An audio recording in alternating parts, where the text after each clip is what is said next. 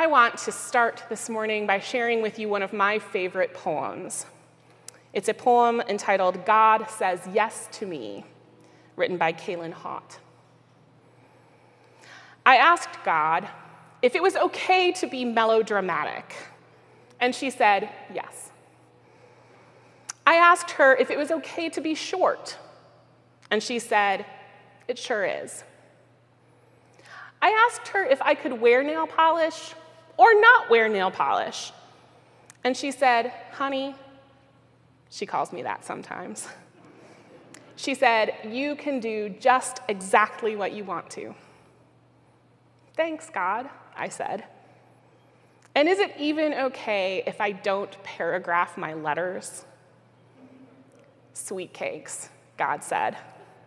Who knows where she picked that one up? What I'm telling you is yes, yes, yes. Let's pray. God, open our hearts to hear your yes to us this morning and each day. Amen.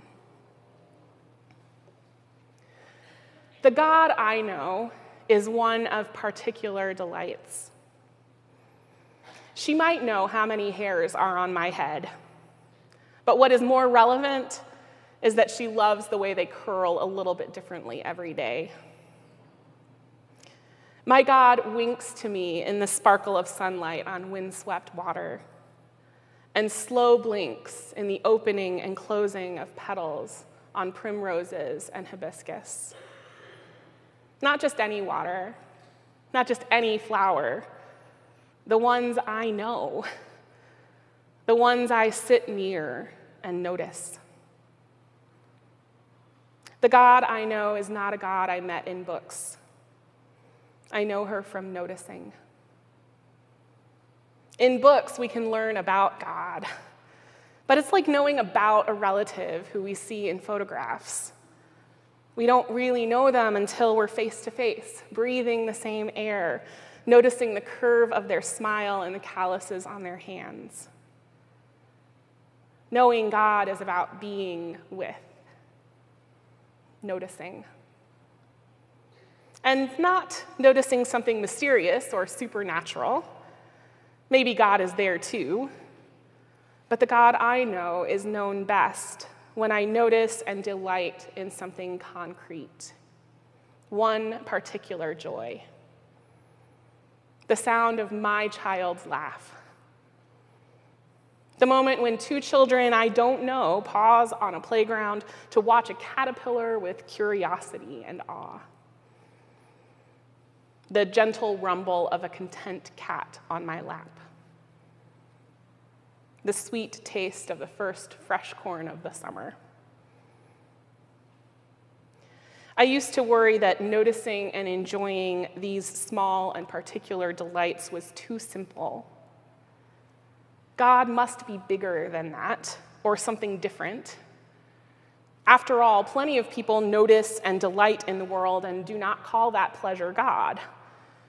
Can I claim that they're missing something divine? Or am I reading into my experience some grand meaning that isn't there? And what feels more pressing, what value is there in noticing and enjoying small particular delights when there are people dying of preventable diseases and children cowering from guns at school and hearings about an attempted coup on the television and bills to pay and a car that needs repair, and medical appointments to schedule, and work to do. So much work to do. Does it matter that God delights in the particular when our world is a mess? When there is so much suffering and so many seemingly intractable problems? Don't we need God to be bigger, stronger, wiser? What good is a God who enjoys particular things about us and our world when it feels like the world is burning around us? There are two lessons I am learning as I ask these questions. The first is that all we ever have is the particular. We can never respond to the problems of our world in the abstract. So finding God in the particular is always and only the way forward. The second lesson is that delight is more powerful than we know. We cannot do the work before us if we do not find the reasons for delight. We think of delight sometimes as a bonus emotion, that cherry on top that we might get sometimes but can probably live without. Laughter and joy, appreciation of beauty, we've been taught that those experiences are near the top of Maslow's hierarchy of needs. That we only seek out those experiences of aesthetic appreciation when our other, more basic needs are met. We live in a society and an economy that undervalue the arts, and especially things focused on bringing delight, like comedy. We always bump into these hierarchies of value. We have essential workers, who we still don't necessarily pay well. We have hard sciences. And even within the entertainment industry, we have professionals and amateurs. We have serious films and silly comedies. I learned recently that when Steven Spielberg was filming Schindler's List, he realized he needed regular appointments with his friend, the comedian Robin Williams. Every week, Robin Williams would do 15 minutes of stand-up comedy over the phone with Spielberg so that Spielberg could just laugh and release some of the heaviness of the work he was doing. Delight, laughter, and lightheartedness are vital to those who are engaged in heavy work. I think we've all actually experienced this if we sit down and think about it. When we grieve, which is hard work, we use poetry and flowers and beautiful music. Every funeral luncheon I have ever attended is full of laughter. The civil rights movement was bolstered by song. The movement to protect the environment is led by people like Jane Goodall, who have spent years paying close attention to particular places and the creatures living and growing there, and finding delight in what they observe. What we hear in this passage from Proverbs, and what I have experienced to be true, is that delight is essential. It's a core human experience, not an extra that we get if we're lucky. This world is born of delight and sustained by delight, and so are we. Our capacity to take delight in the world and in each other is part of how we bear the image of God. When humans experience abuse, poverty, and trauma, delight is not something we can defer until we are in a more stable place. No, usually it is the joy of laughter, the power of beauty, the experience of being treasured, no matter how small or fragmented or fleeting. It is that sustains us. Delight helps us survive. Delight gives us the power to escape and recover and heal. Delight can drive us to fight hard for the people and places we love. And ultimately, delight is a far more sustainable motivator than fear. If we care about impacting our world for the better, it is always worth investing time in what brings us delight. Which brings us back to that first lesson that I'm learning. We only ever have the particular. because we don't love in the abstract. We don't experience delight at the thought of a beautiful sunset or the idea of our favorite ice cream flavor. We experience delight when we stop in the parking lot outside of Rite Aid to watch this sunset happening right now. Or when we eat this bowl of ice cream and actually notice the flavors and textures. If we're to find power in delight, we need to slow down enough to notice particular reasons to rejoice. I remember a number of years ago now, Moe's started handing out blank thank you cards to strangers all around town, encouraging them to write a thank you note to someone that day, anyone, for any reason. That was such a cool way to slow down and invite other people to slow down enough to experience delight.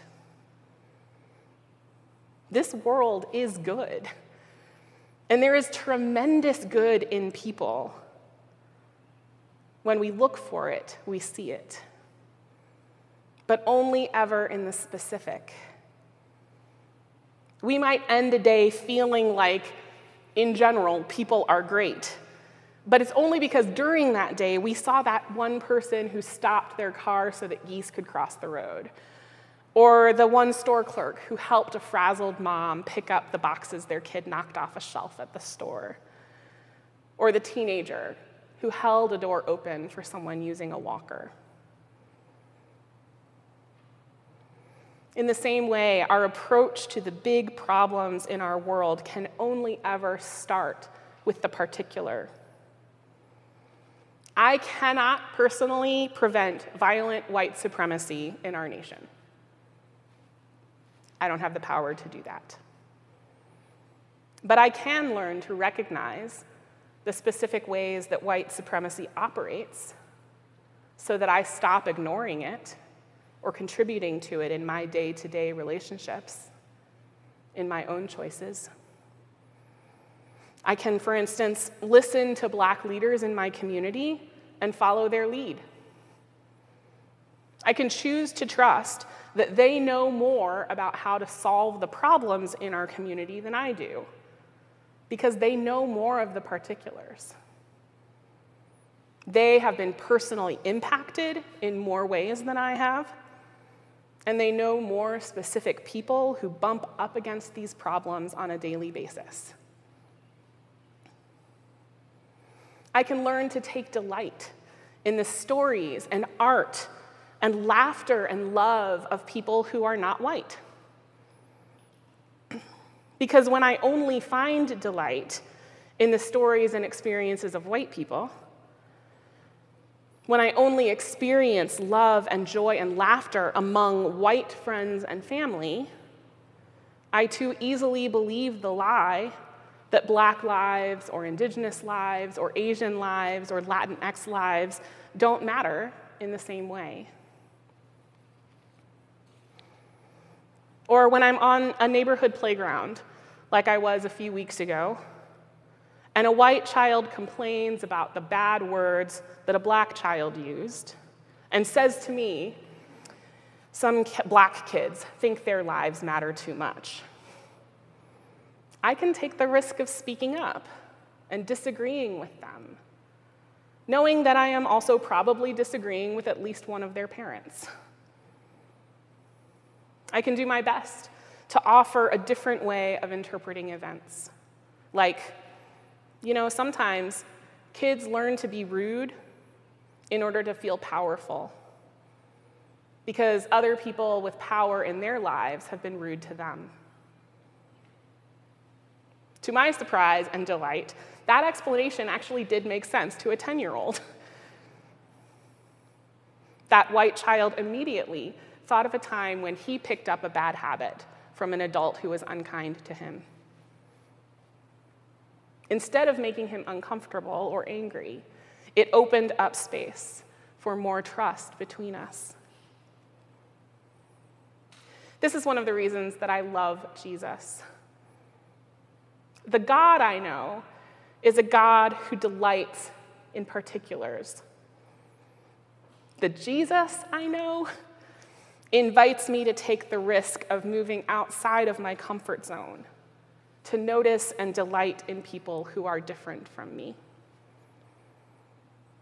The Jesus I know beckons me to follow into that neighborhood that I would normally drive past and find delight in the hospitality I receive there. The Jesus I know plops himself down in the middle of an encampment of unhoused folks and delights in the camaraderie and caregiving that I would not have noticed otherwise. The Jesus I know shows up at Pride and dances with the person whose parents called them disgusting, holding them close and calling them delightful. Friends, there is so much that is hard right now, and so much work to do. But above and beneath and before and behind and within each of us is cause for delight. If you do one thing today, savor a moment of beauty. Notice the comfort of a hug. Delight in laughter shared with a loved one.